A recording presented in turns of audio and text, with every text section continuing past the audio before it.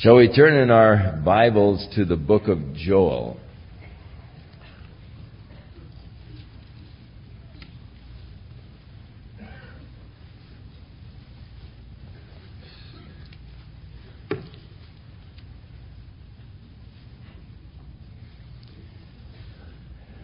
Joel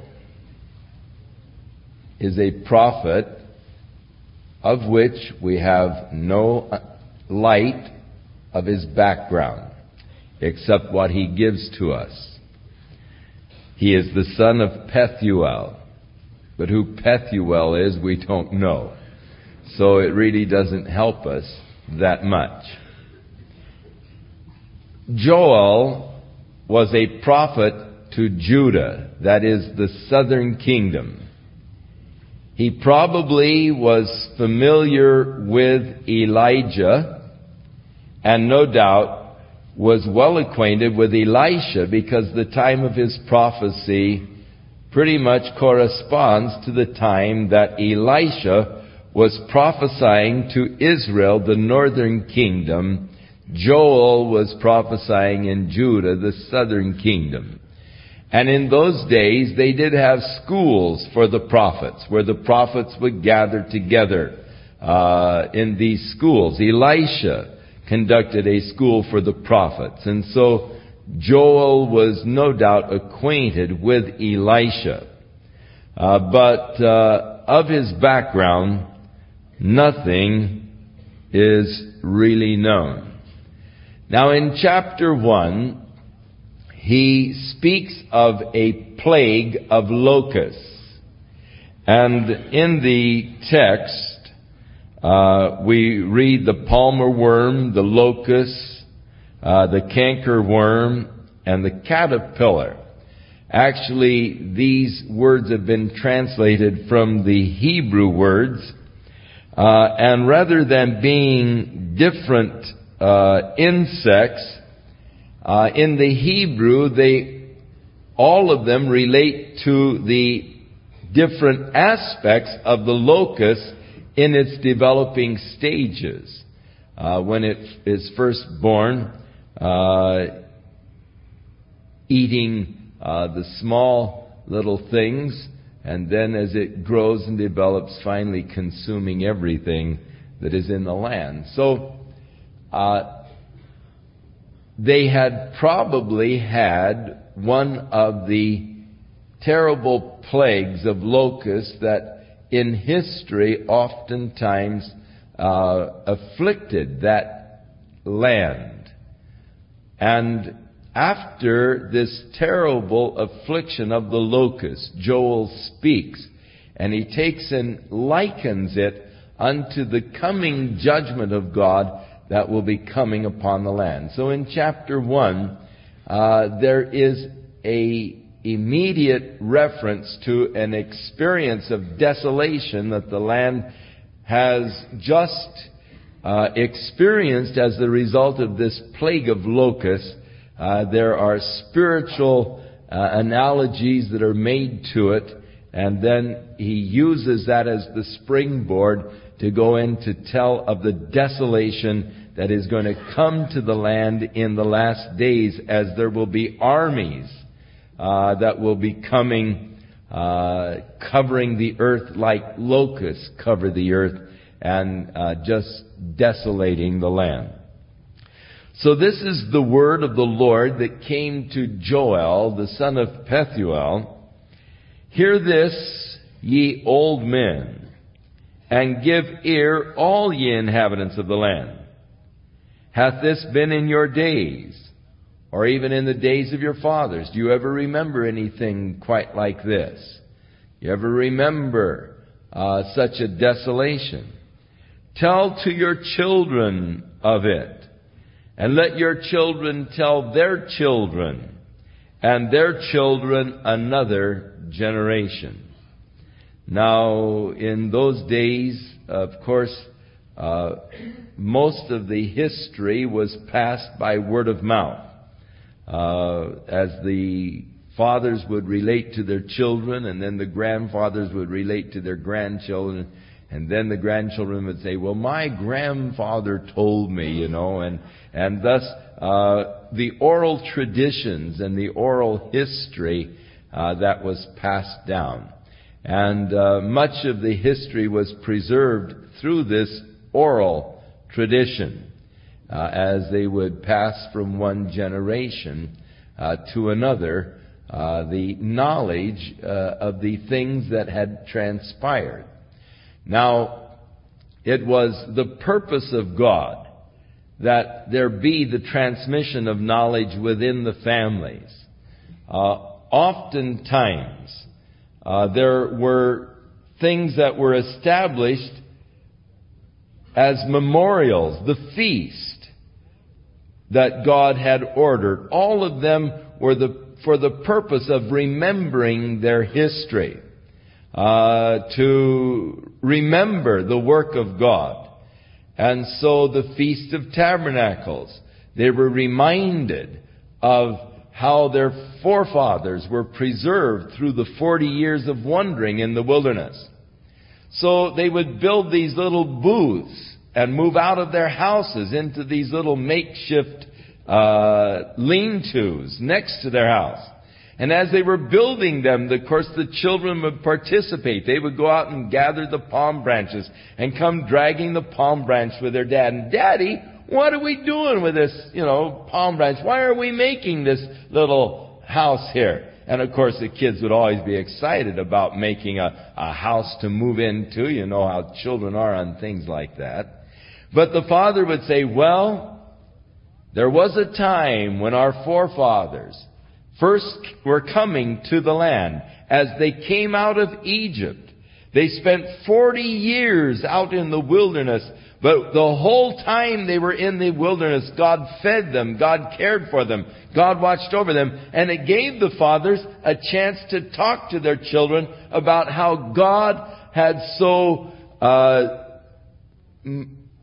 moved in the history of those people.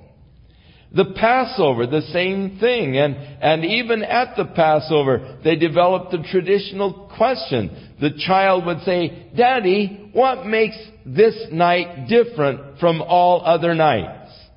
And then the father rehearses the history of their deliverance out of Egypt. And the purpose was to transmit the faith and the trust in God from one generation to another generation. And God looked at the home as the place for the transmitting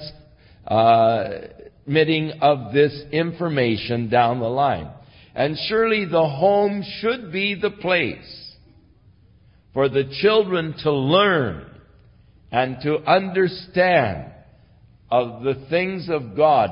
And you should be rehearsing and relating to your children that work of God that went in your own life, that work of God that you have seen. One beautiful thing about my mother was she was a good storyteller. And she was always telling us the stories of how God answered prayer, how God had worked in her life and in the family history, the work of God. And she would rehearse it for us, and it was embedded in our hearts, that learning to trust in God. If we were sick, then she'd tell us of how God had healed us in the time past. When I, had a terrible fever and my brother had asthma and things of this nature. And she'd rehearse to us the work of God in the past, and thus it is implanted in the heart and in the mind of the child, and then, of course, they carry on. So I rehearse to my children many of the stories that my mother rehearsed to me of the work of God in our own family in times past.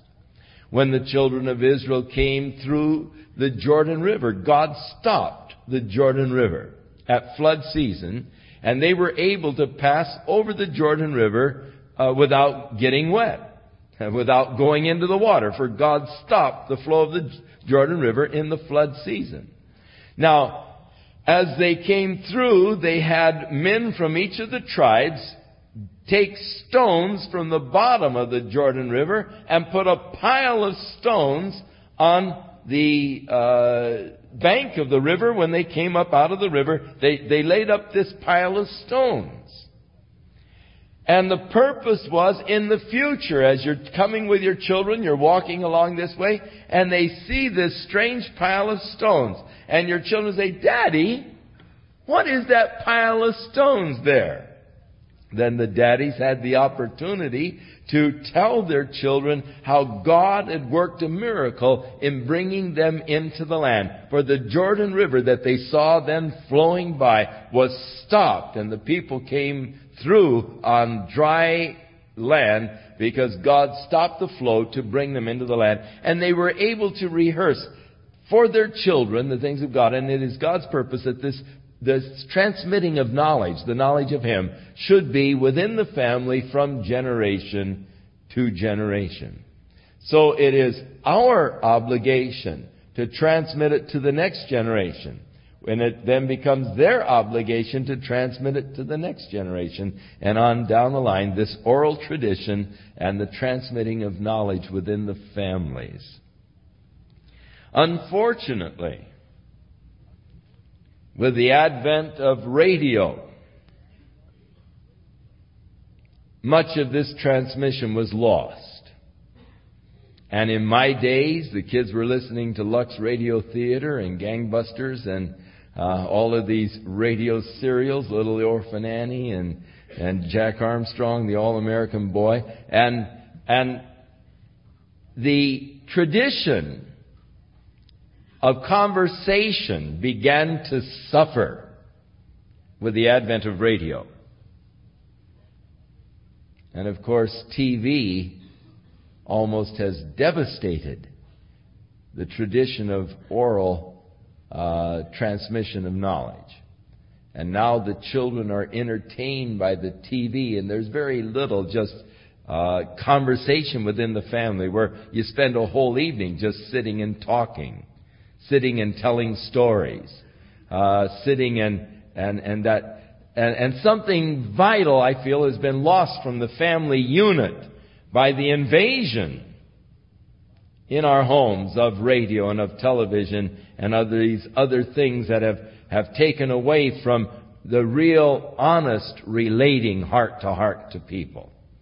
And that oral communication and all. And I think that a part of the breakdown of our society is surely traceable to the advent of entertainment in the home by way of radio and television.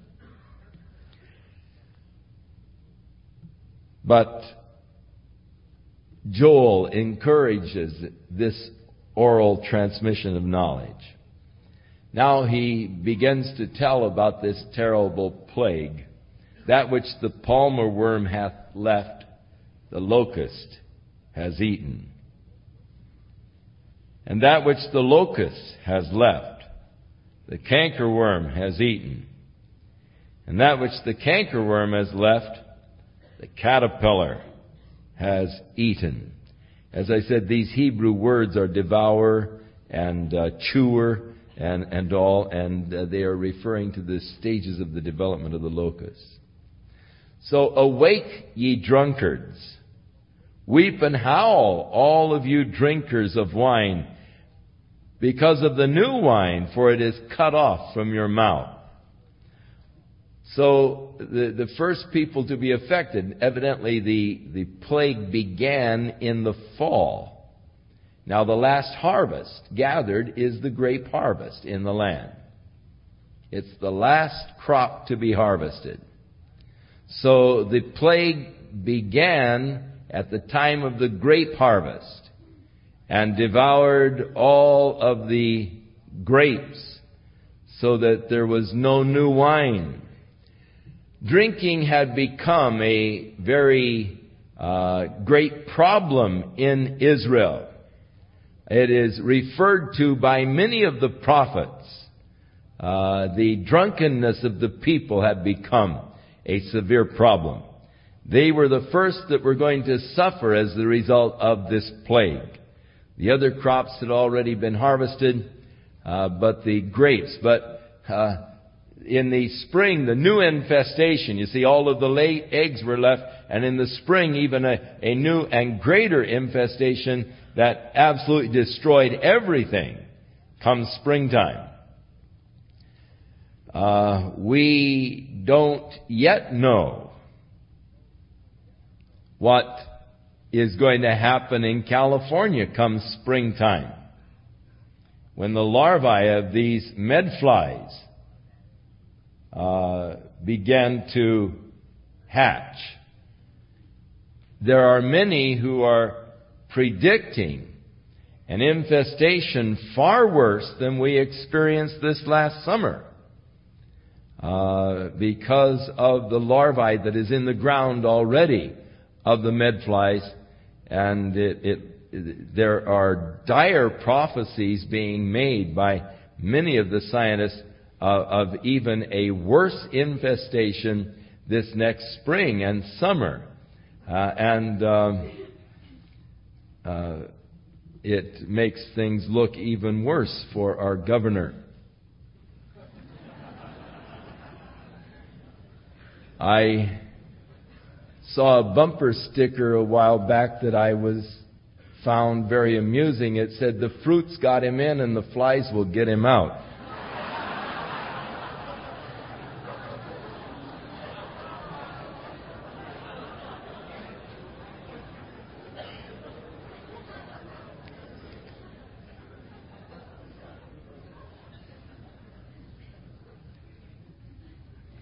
Now, the Lord immediately likens this plague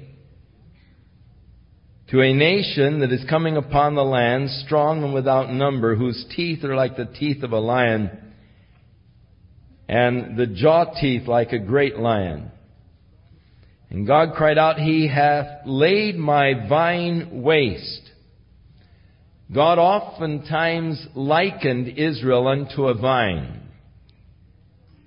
Isaiah, the 6th chapter, a whole chapter devoted to God's vineyard, the vine that He planted, hedged it about, put a winepress in and all, and how it failed to bring forth fruit. Jesus said, "I am the vine, ye are the branches. Every branch in me that bringeth forth fruit." And so this likeness of God's people to the vine.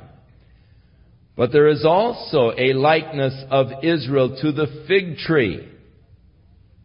And in the prophecy of Hosea, he likens them to the first ripe of the fig tree in the 9th chapter, the 10th verse. In the book of Jeremiah, God likens Israel to a basket of figs so rotten that they're good for nothing. They have to be thrown out. Here again, God cries, "They have barked my fig tree." I believe that when Jesus, in talking to His disciples about the end times and the signs of His return, when He said to them, "Now learn a parable of the fig tree," that He is making reference to the nation of Israel, which God has likened unto a fig tree. And thus I believe that parable that Jesus made of the fig tree has tremendous significance in this day in which we live, as He said that the sign of the budding of the fig tree would be one of the final signs of the nearness of His return, happening within the generation that sees it bud. So that the birth of the nation Israel is surely a remarkable sign that we need to be watching, that signals the nearness of the Lord's return. They've barked my fig tree, that is, they've eaten the bark. They've made it clean bare. The branches thereof are made white. All of the bark has been chewed off, and of course just that white underbranch is visible. Lament like a virgin that is girded with sackcloth for the husband of her youth. That is, the old maid who never got married. She is lamenting over her plight. The meal offerings and the drink offerings are cut out from the house of the Lord, and the priest and the Lord's ministers do mourn.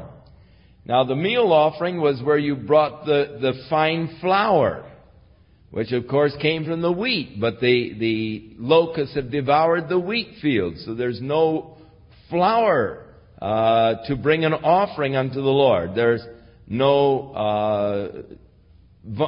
wine to bring an offering to the Lord from the vine. So the priests are to mourn. The field is wasted.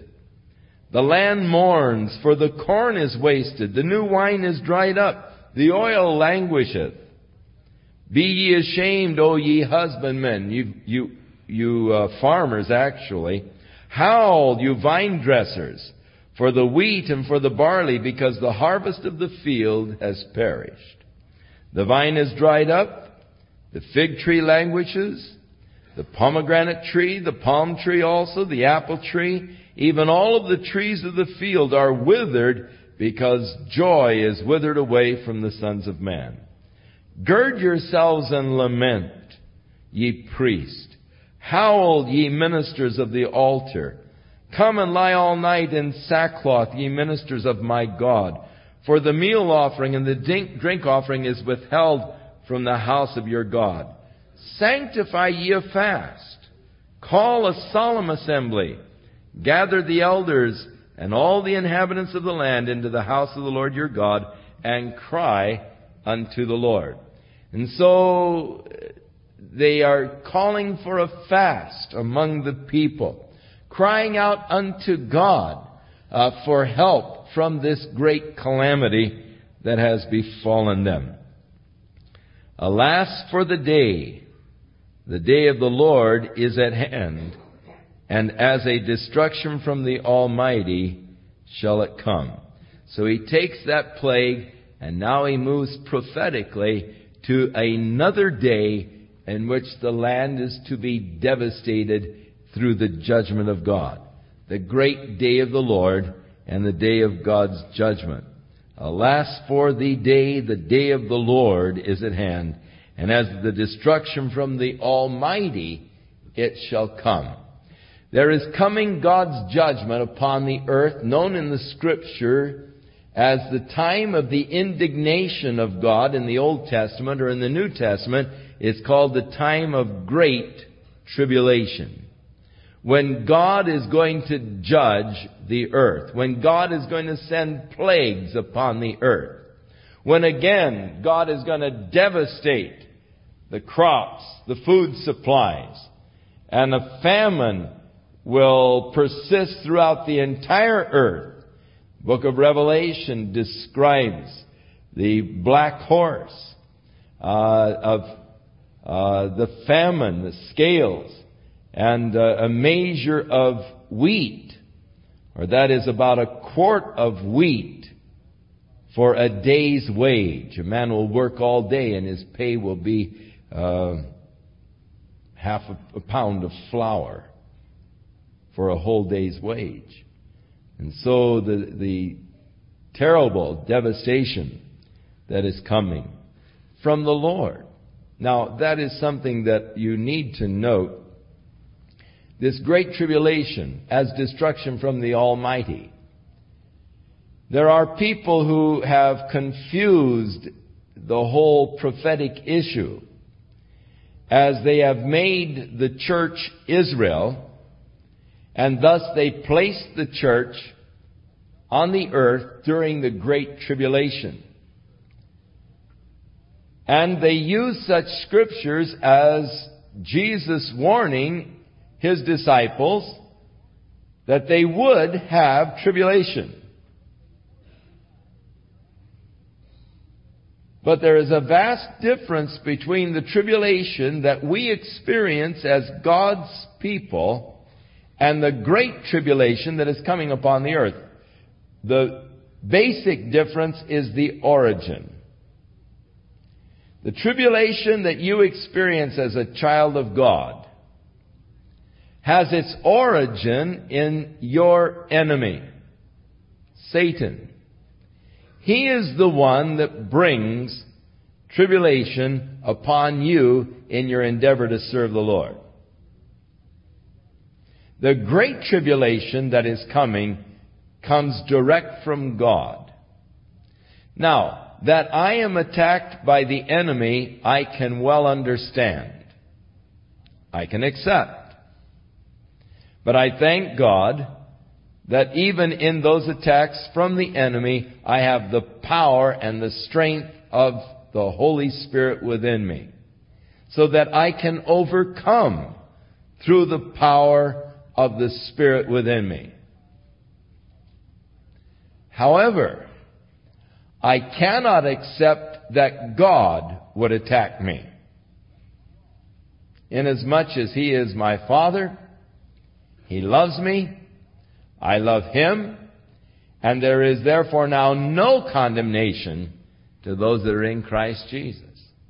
So, the fact that the Great Tribulation emanates from God precludes the church being a part of the Great Tribulation period. It comes as destruction from the Almighty. Is not the meat cut off before our eyes? Yes, joy and gladness from the house of our God. The seed has rotted under the clods. The garners are laid desolate. The barns are broken down, for the corn is withered. How do the beasts groan? The herds of cattle are perplexed, because they have no pasture. Yea, the flocks of sheep are made desolate. O Lord, to Thee will I cry, for the fire hath devoured the pastures of the wilderness, and the flame hath burned all of the trees of the field. The beasts of the field cry also unto Thee, for the rivers of waters are dried up, and the fire hath devoured the pastures of the wilderness. And so we see a land in a very desolate condition. No pasture for the cattle. No crops. They've been destroyed. Now He uses this as the springboard, and He begins to speak now of a yet future day of devastation that is coming from armies that are to invade the land. And in this second chapter, as He describes this invading army, it is interesting to notice the description that He gives, because it is not much of a stretch of the imagination for us to see that He is describing modern warfare. The things that He described were things that were totally unknown and unheard of in His day. But yet there are things that are common in modern warfare. Now, if you were Joel the prophet and God gave you a vision of a battle that would be taking place with modern warfare, but all you knew was a battle with the armies with swords and spears and all, how do you think you could describe a modern battle with helicopter gunships and with the transporting of troops through planes, with paratroopers and so forth? If you had a vision of this kind of a battlefield and tanks, there's the cannons and so forth, the fire and all, how would you describe it? Probably much like Joel did here in chapter. I think he did a tremendously commendable job in describing something he had never dreamed of, and yet the Lord gave him an insight into the battle of the future day. Now, the nation of Israel needed to be established again in order that the prophecies of the last days be fulfilled. Because in the prophecies of the last days, there is that presupposition in all of the prophecies that Israel does exist as a nation again. In fact, not only existing as a nation, but their worship is to be reinstituted.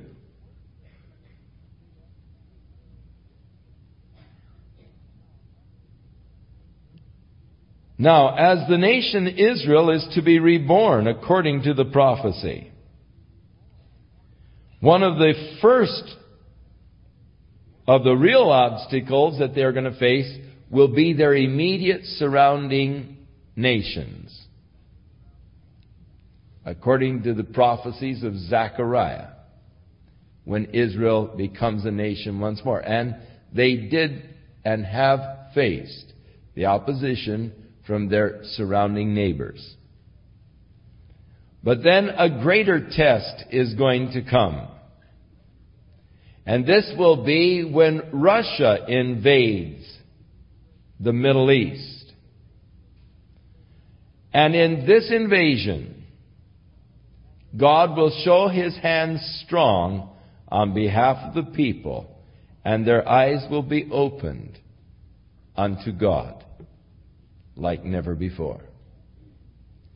And then there is to be one final conflict as the Antichrist comes into the land with his armies of the federated nations of Western Europe.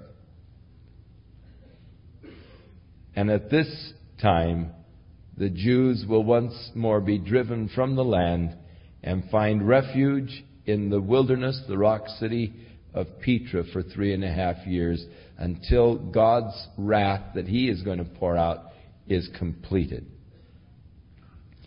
It would seem that chapter 2 is describing the Russian invasion, inasmuch as the Lord refers to His removal far off from you, the northern army. And in Ezekiel 38, it is mentioned that this army will be coming from the north. Interesting in the descriptions of Ezekiel as a cloud to cover the land. And Joel also uses the pictures of the clouds and the darkness and so forth that will be created by this invading army. Blow the trumpet in Zion. Sound the alarm in my holy mountain. Let all the inhabitants of the land tremble, for the day of the Lord comes. It is near at hand. Now, the day of the Lord does encompass a period of time. The great judgment that God is going to bring upon the earth is known as the day of the Lord, the day of His fierce anger. The day that God establishes the new kingdom of righteousness through the reign of Jesus Christ is also known as the day of the Lord. The day that the Lord gathers the nations for judgment is known as the day of the Lord. So it encompasses the period of these last days. So the day of the Lord is near. A day of darkness and of gloominess. So this is not the day of the triumphant reign of Christ. That will be following the day of darkness and gloom. A day of clouds and of thick darkness, as the morning spread upon the mountains, a great people and a strong. There hath not ever been the like. Neither shall there be any more after it, even to the years of many generations. A great army like has never been assembled in the history of man. Russia today has some 80,000 tanks ready for battle. Never in the history of man has so much armament been created. Over 80,000 tanks. And as he goes on to describe the invasion, Surely tanks are involved. A fire devours before them. Behind them a flame burns. The land is like the Garden of Eden before them, and behind them a desolate wilderness. Yea, nothing shall escape them. Now, when the Jews came back to the land, one of the marvelous things that they did was take this land that had been like a barren wilderness, and they began to develop the land of Israel from an agricultural standpoint. Beautiful farmlands, beautiful orchards, beautiful avocado groves, mile after mile stretching out of beautiful land like the Garden of Eden, and the hillsides, which were too rocky to cultivate, they planted with trees, and millions upon millions of trees have been planted in the land. So the barren hillsides are now a beautiful forest. And with the planting of all of these trees, they've been able to effect a change of the weather patterns. And they've been able to increase the rainfall. The annual rainfall in the land has been increased dramatically because of the extra humidity that has been put in the air through all of the trees that have been planted, the forests that have been planted. And their whole project of taking this land that was barren wilderness and planting it and developing it is really a marvel to everyone who visits. They have developed marvelous new innovations in agriculture as far as irrigation and all. The drip system of irrigation and the sprinkling systems and all. They really just have proved to be fantastic farmers. They've transformed the land, and you'll hear the statement quite often, they have made the land like the Garden of Eden. And it is true. And here the prophecy said, the land before them is as a Garden of Eden. You could not have said that 50 years ago.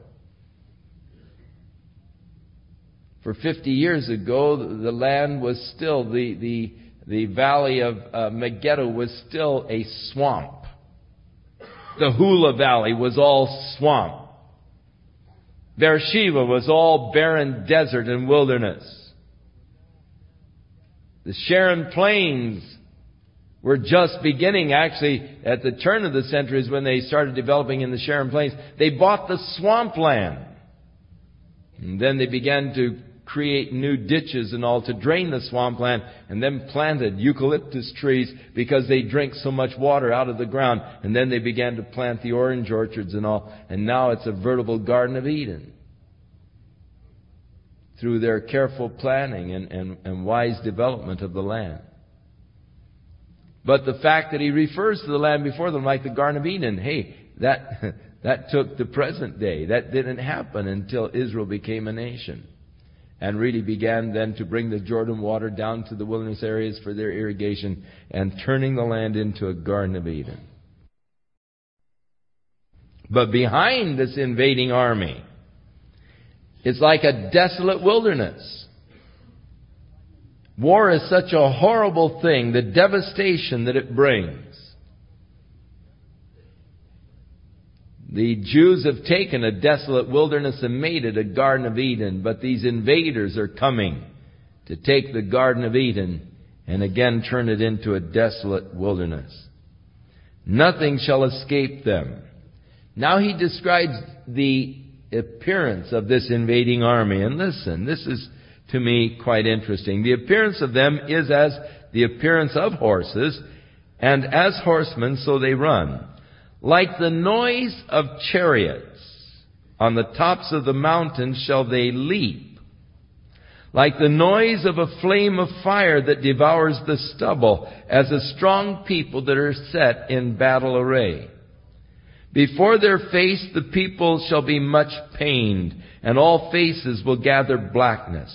They will run like mighty men. They will climb the wall like men of war. They shall march every one in his way, and they shall not break rank. Neither shall one thrust another. They shall walk every one in his path, and when they fall upon the sword, they'll not be wounded. They shall run to and fro in the city, and shall run upon the wall. They shall climb upon the houses. They shall enter into the windows like a thief. The earth shall quake before them. The heavens shall tremble. The sun and the moon shall be dark, and the stars shall withdraw their shining.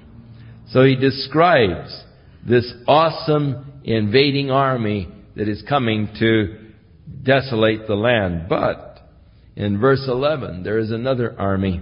And the Lord shall utter his voice before his army. For his camp is very great. For he is strong that executes his word. For the day of the Lord is great and very awesome. Who can abide it? And so he speaks of the Lord's army in contrast. Now, the Lord is going to stop the Russians. In Ezekiel chapter 38, God declares that when Russia and her allied nations invade Israel, that God's fury is going to arise in his face, and he is going to turn them back. The Battle of Armageddon, which people are much more familiar with than this battle of Russia when it invades the Middle East. The Battle of Armageddon will pit the forces of the Western world against the forces of the Eastern world. Primarily China and Russia, pitted against the forces of the Western world in the Battle of Armageddon. But here, as this invading army has come, the Lord speaks of repelling it with his army, his mighty host. And of course, the description of the destruction of the Russian army by the host of the Lord is given to you in Ezekiel chapter 38 and 39. Now, because of this great desolation, this great war that the people are going to face, therefore, because of this, saith the Lord, turn ye even to me with all your heart.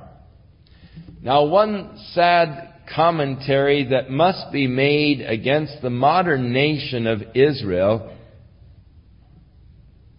is that the people really haven't turned to the Lord with all their hearts.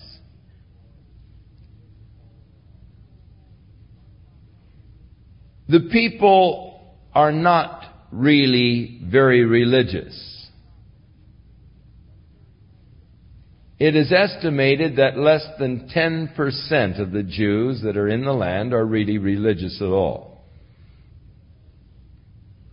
And we have observed this while we were there. Now, they do observe religious observances, that is, the Sabbath day.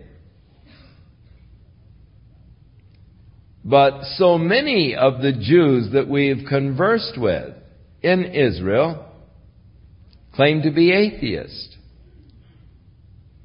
But though they claim to be atheists, they keep Sabbath and they keep kosher as far as they will not eat dairy products with meat products. And they're almost insulted when people do. A lot of times when we are over there, people unknowingly ask for a glass of milk when we've had a dinner with meat. And they are polite, but they let you know you can't have any milk when you've had meat. And they keep this kosher kind of law, yet they really don't know why. many of them that we've talked to who said they were atheists, we said, well, why don't you eat bacon? Why don't you eat a ham sandwich? Well, or ham and cheese. Oh, man.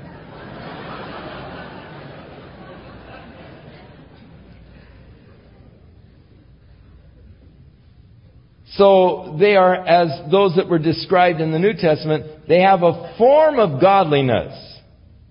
And yet they deny the power of God. They deny God in their lives.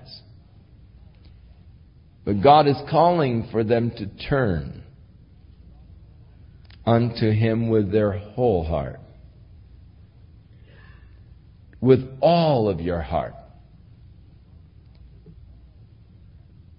The problem with many people is that they turn to God in a half-hearted way. And this, you might say, is true in Israel. People have turned to God in a half-hearted way. Turn to me, God said, with all your heart. With fasting, weeping, and mourning. That speaks of a real desperation before God. It is sad that many times God has to bring us into desperate straits before we really seek Him.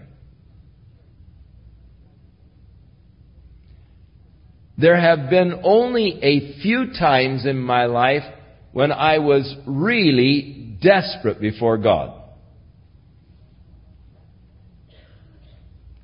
But I will testify to you, each time I was really desperate before God, God met me in a very dramatic way.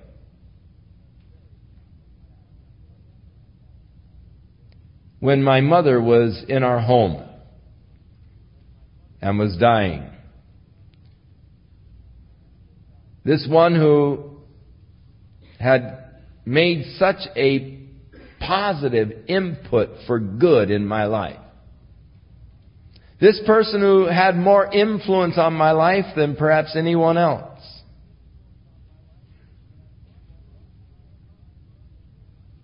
One who I loved so deeply, appreciated so much, and yet I knew I was losing her.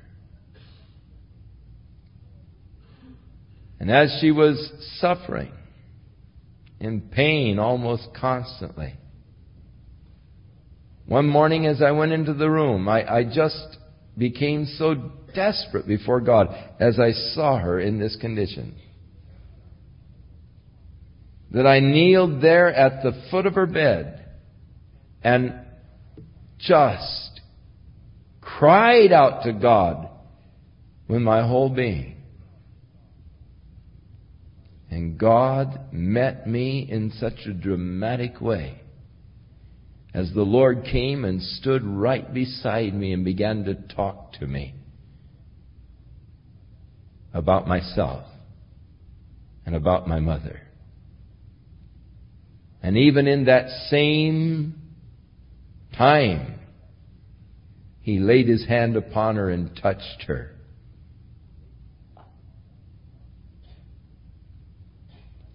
It was a marvelous experience.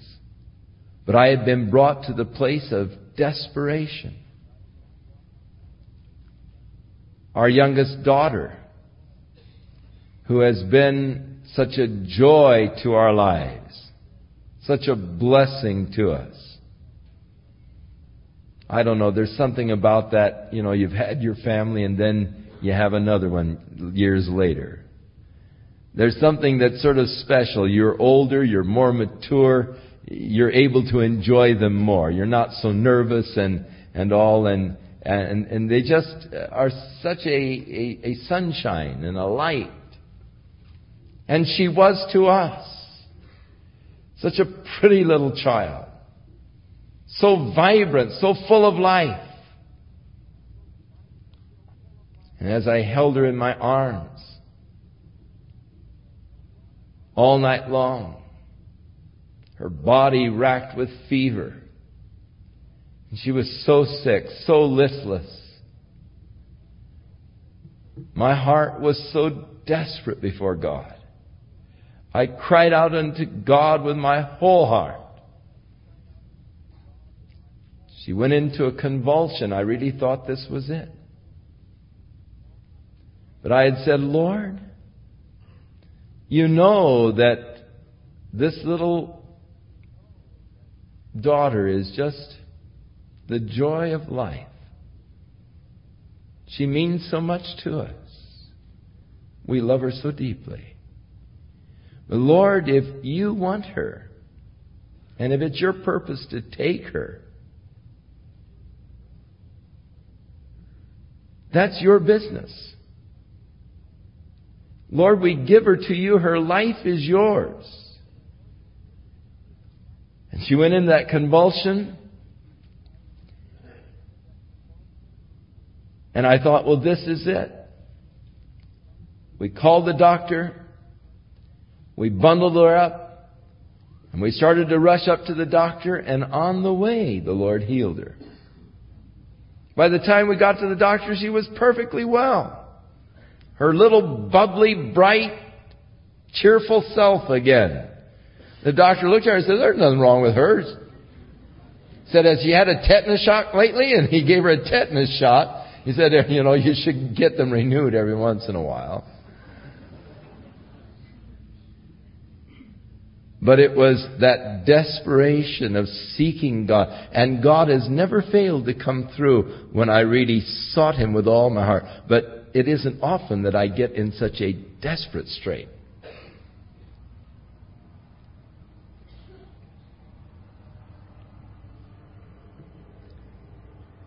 God says, rend your heart, not your garments. We read many times in the Scriptures where problems came and the people would tear their clothes to show how upset they were or how deeply emotional they were touched. And so they ripped their clothes, and it was an outward demonstration of a deep emotional feeling. But like all outward demonstrations, people begin to abuse them. You can go through the outward motions but not really feel it within. It becomes sort of a thing of hypocrisy where I look like I am going through it, but it's just a display, just a show. And so it became a commonplace thing. Oh, you can't go with me tonight? Oh, you ripped your clothes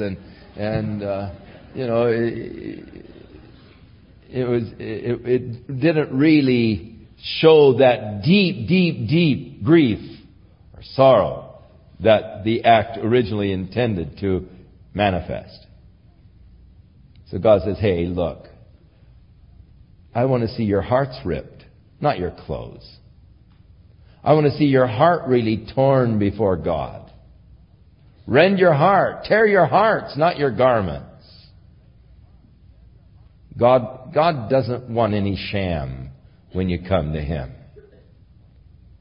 God wants you to come to Him with your whole heart. He doesn't want to play games with you. He wants you to be honest and sincere. He wants you to rend your heart, not your garments. Turn to the Lord your God. The second call to turn to God. And of course, things are desperate. That's the time to turn to God. Of course, any time's a good time to turn to God. But especially when things are desperate. Turn to God, for God is gracious and God is merciful. That's why we turn to Him. That we might receive His mercy, that we might receive His grace. He is of great kindness. He is slow to anger. And God doesn't like to use judgment to get people's attention. It repents Him of the evil, that is, of the judgment that was necessary to get you to wake up, to get you to turn around, to get your attention. God doesn't like to use harsh means. He only does so because He loves you so much that He can't let you just destroy yourself. So when you are headstrong, going your own path of destruction, God will sometimes use very severe means to stop you and to get your attention. Maybe the death or the illness of someone that is very dear and close to you. God is seeking. God doesn't like to use those means.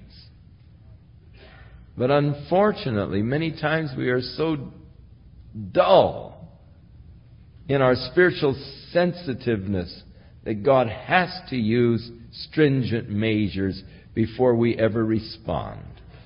It repents Him, though. He doesn't like using these kind of measures. Turn to God, for who knows just what God will do in helping you, blessing you. Who knows the blessings that God has in store for your life? Who knows what glorious things God has in mind for you? Surely I never dreamed in my wildest dreams all of the glorious, blessed things God had for my life. Oh, how thankful I am I turned my life over to God. Oh, what a blessing has been mine because I turned my life over to God. Far more than I ever dreamed or thought. Who knows what God has in mind for you? As Dwight Moody was challenged by the statement, the world has yet to see what God will do through a man who will totally surrender his life to God. Who knows what God wants to do in and through your life? You'll never know until you totally surrender yourself to Him. Turn to God with your whole heart. For who knows just what blessing God may have in mind for you. Blow the trumpet in Zion. Sanctify a fast. Call a solemn assembly of the people. Gather the people and sanctify the congregation. Assemble together the elders and gather the children and those that are nursing. Let the bridegroom go forth of his chamber and the bride out of her closet. And let the priests, the ministers of the Lord, weep between the porch and the altar. And let them say, spare thy people, O Lord, and give not thine heritage to reproach, that the heathen should rule over them. Wherefore should they say among the people, where is their God? And so it is a time of national revival. Call the people together before God. And this day will come in Israel, as they are threatened by this insurmountable foe from a natural standpoint. They'll be forced to cry out unto God. And of course, God calls upon the ministers to pray between the porch and the altar, that God would spare His people from the devastation and the destruction of this enemy. And as a result, the Lord will be jealous for His land and pity His people. Yes, the Lord will answer and say unto His people, behold, I will send you corn and wine and oil, and you will be satisfied therewith. And I will no more make you a reproach among the heathen, but I will remove far off from you the northern army. And I will drive him into a land that is barren and desolate, and with his face toward the east sea, and the hinder part towards the utmost sea. And his smell shall come up, and his ill savor shall come up, because he hath done great things. Fear not, O land, be glad and rejoice, for the Lord will do great things.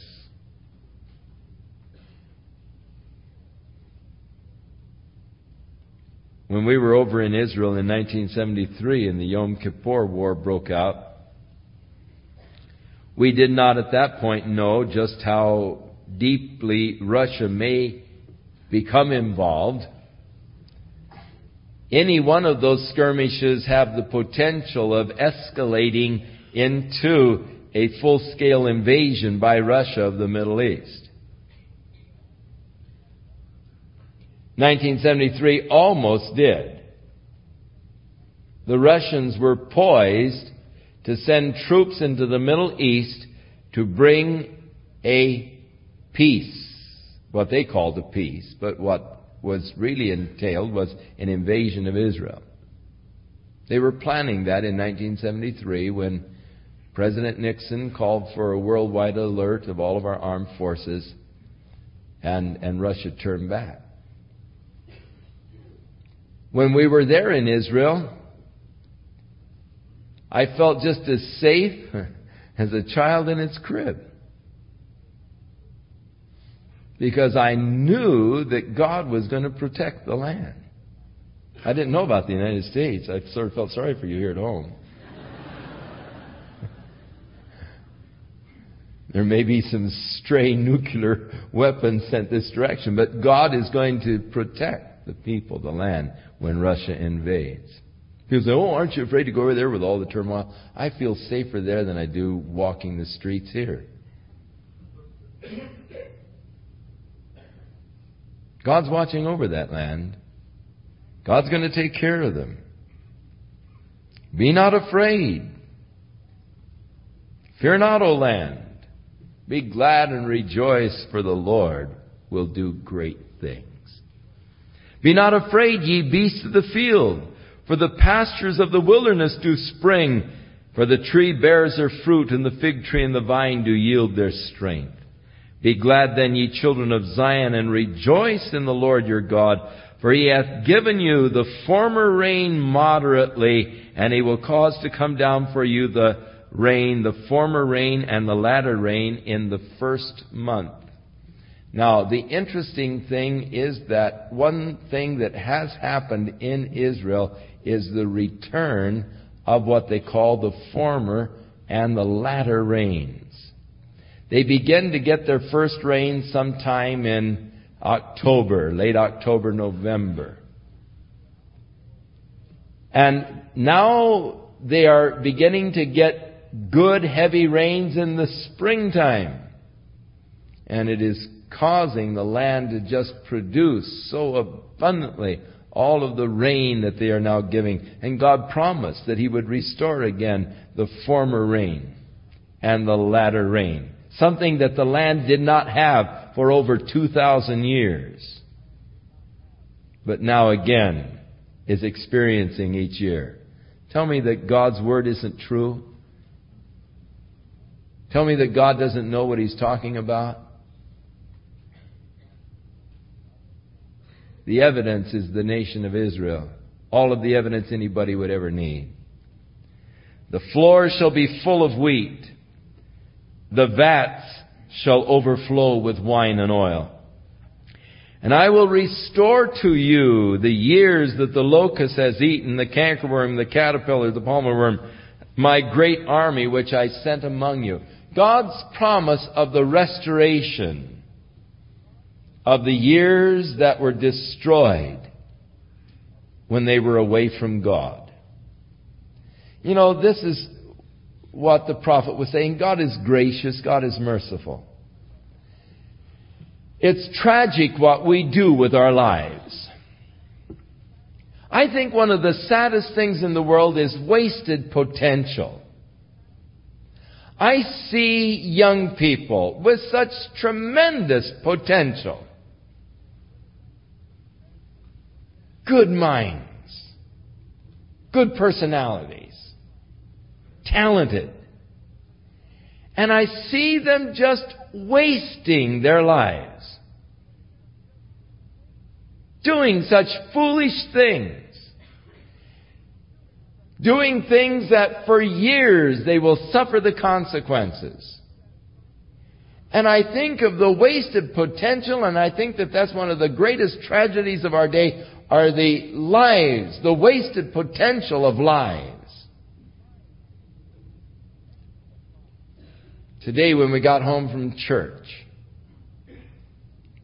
we looked out the window, and in the schoolyard behind us we saw these young boys on their bicycles.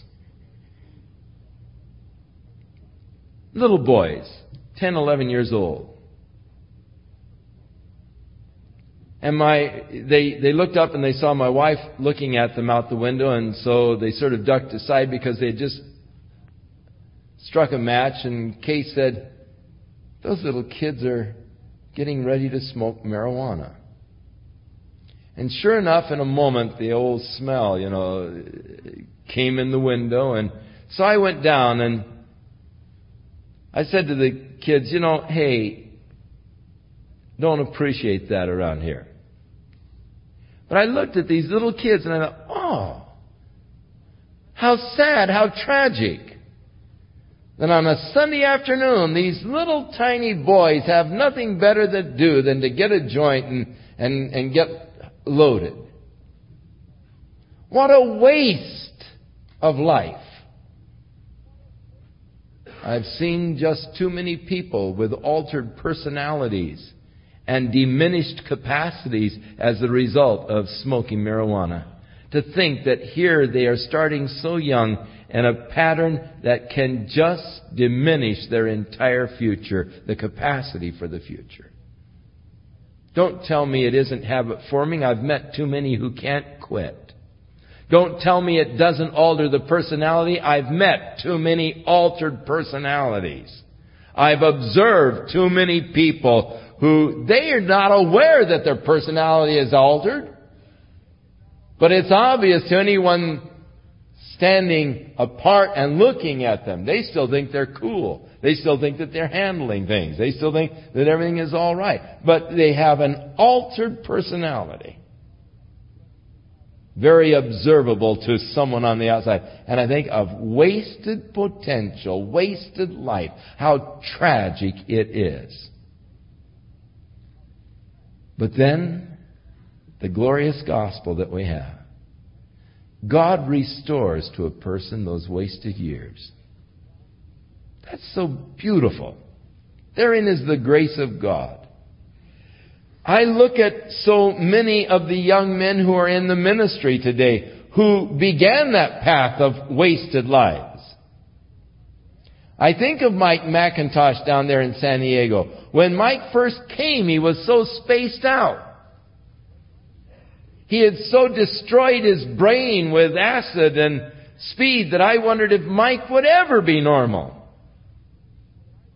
He went around for over 6 months in a paranoid state. He thought that someone was holding a .45 and pulling the trigger, and he heard the sound of the explosion of the gun for 6 months. So spacey. And I wondered, will Mike ever recover?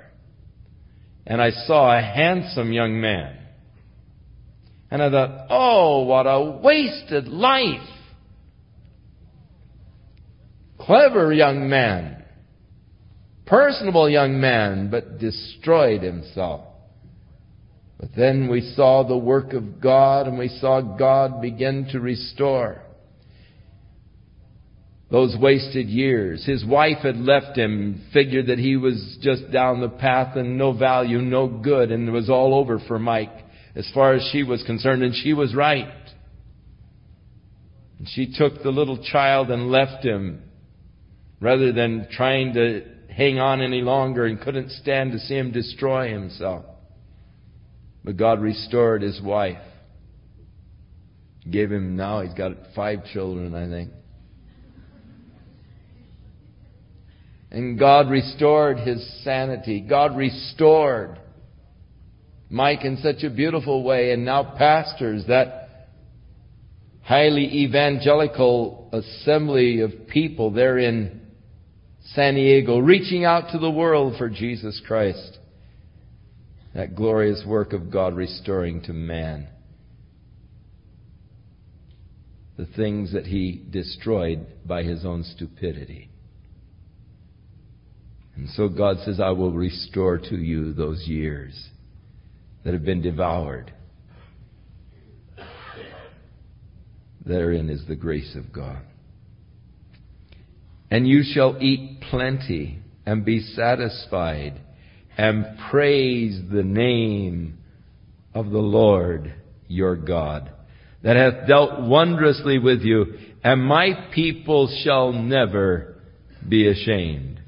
And ye shall know that I am in the midst of Israel.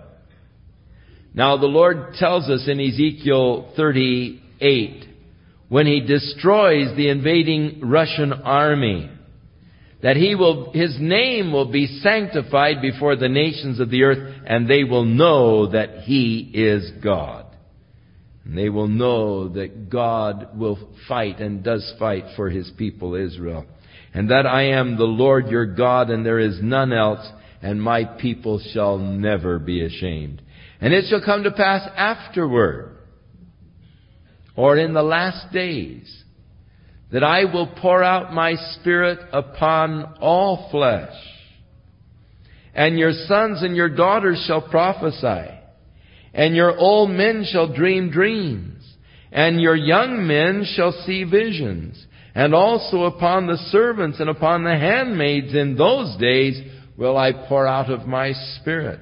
And I will show wonders in the heavens and in the earth, blood and fire and pillars of smoke. And the sun shall be turned into darkness and the moon into blood before the great and the awesome day of the Lord comes.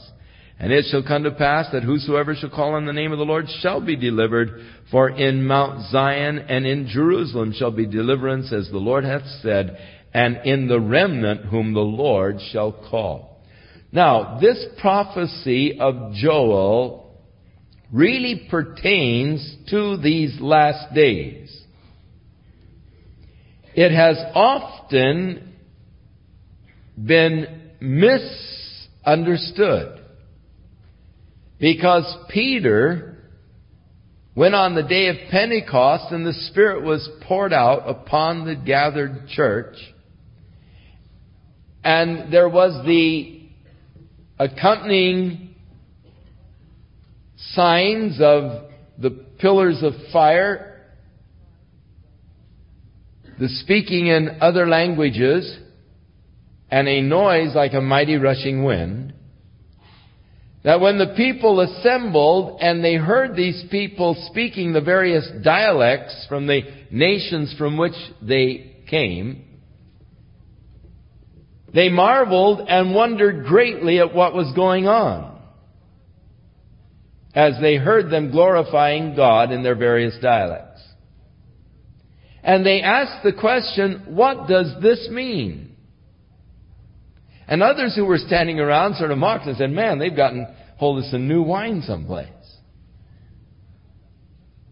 They're really drunk. And so Peter stood up, addressing himself to the gathered multitude. He said, men and brethren, hearken unto me. Listen to me. For these men are not drunken as ye suppose. It's only 9 o'clock in the morning. Too early to be drunk. But, you remember what their question was, what does this mean? Peter said, this is that which was spoken of by the prophet Joel, and he quotes this prophecy. Now, because Peter quoted it and declared that what they were seeing was what Joel had spoken about, people have assumed that it was the complete fulfillment of the prophecy of Joel. Not so. In fact, Peter didn't even say it was the fulfillment of the prophecy. You see, the fulfillment indicates a complete filling. It wasn't. It was just the beginning of the outpouring of God's Spirit. But the real prophecy of Joel does not pertain to the day of Pentecost, but the real prophecy of Joel pertains to the last days. It pertains to the nation of Israel when God restores to Israel His position of divine favor and blessing. And Israel will once be again the instrument of God to bring light into the world. And it shall come to pass afterward, after Israel is restored, none of them are ashamed, that God will pour out His Spirit upon all flesh. Your sons and daughters shall prophesy. Your old men shall dream dreams. Your young men shall see visions. And upon my servants and handmaidens will I pour out of my Spirit. And I will show wonders. And of course the Bible speaks of these wonders that will happen in the Great Tribulation. The wonders in the heaven. The sun darkened, the moon turned to blood. These are referred to by Jesus as a part of the period of the Great Tribulation. And these things will all happen before the great and awesome day of the Lord comes. That is the day of the glorious return of Jesus Christ in power and glory. And it shall come to pass that even in that day, during the Great Tribulation, whosoever will call upon the name of the Lord will be saved, will be delivered.